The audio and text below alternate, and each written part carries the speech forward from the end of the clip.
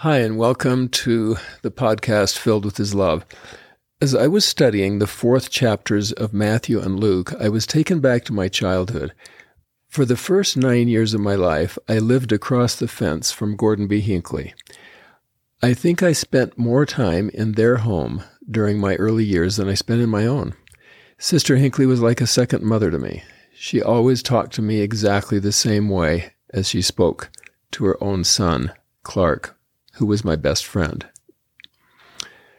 One day, while in their home, Clark and I went into their study, a room that was constructed on what had once been a concrete patio. President Hinckley was the king of home improvements. You should have seen all the remodeling that he did while I lived next to him for 9 years.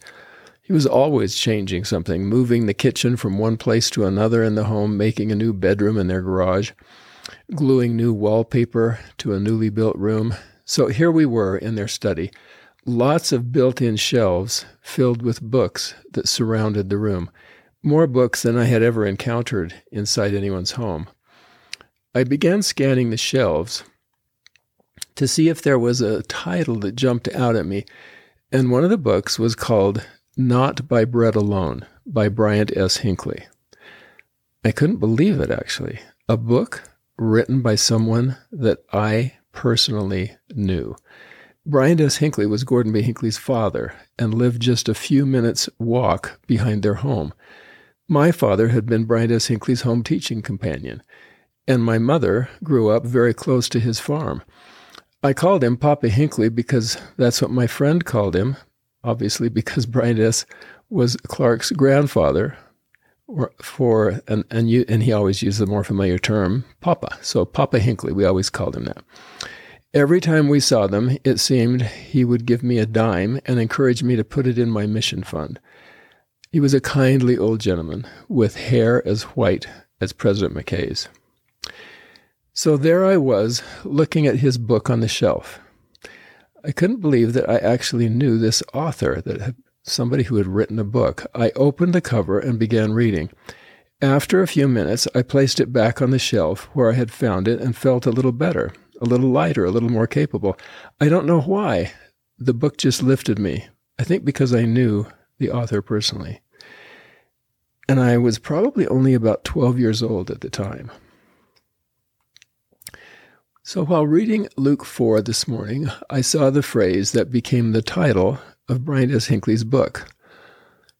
Quote, "And the devil said unto him," this is the scene where the adversary is tempting Jesus, "And the devil said unto him, If thou be the Son of God, command this stone that it be made bread. And Jesus answered him, saying, It is written, that man shall not live by bread alone, but by every word of God." End quote. Then I began to wonder, is that book still available after all these years? It was first published in 1955 and then reprinted again a few years later. So I went online and looked it up, and yes, it's still available, even after 68 years of being released. I got the ebook version and began to read. This is what I found in the introduction. At the very beginning, it says, the scripture, of course, "Thou shalt not live by bread alone," and then a quote by Gladstone, who was once a prime minister of England. Gladstone said, "Man himself is the crowning wonder of creation, a study of his nature, the noblest study the world affords." Then these are the words of Bryant S. Hinckley. "Thou shalt not live by bread alone" is a divine command.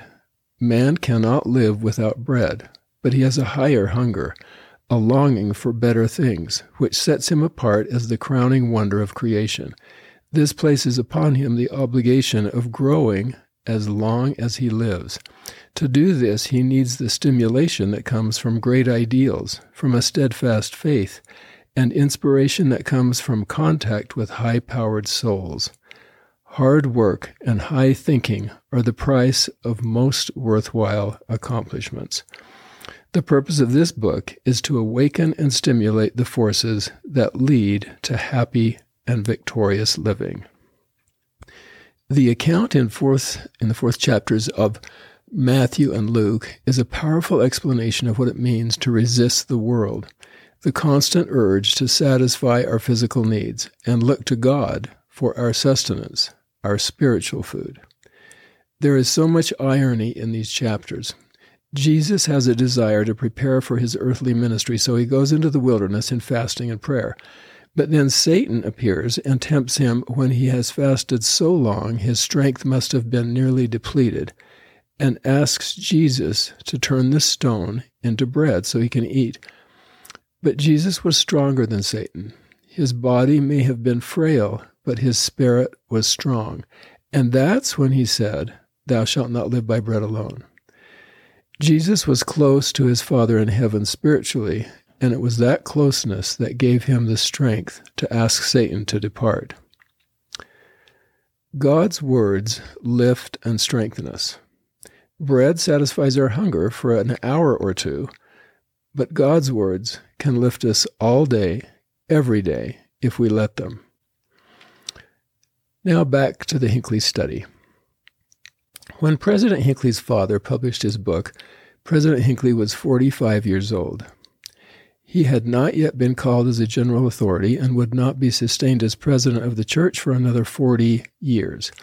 But he had grown up in a home where his parents knew the difference between the need to satisfy physical desires and the need to fill ourselves with the love of God. This morning I received an ad in the mail for a new credit card called Bread Cashback. I wondered why they use the word bread. Well, it's pretty simple, actually. I looked up.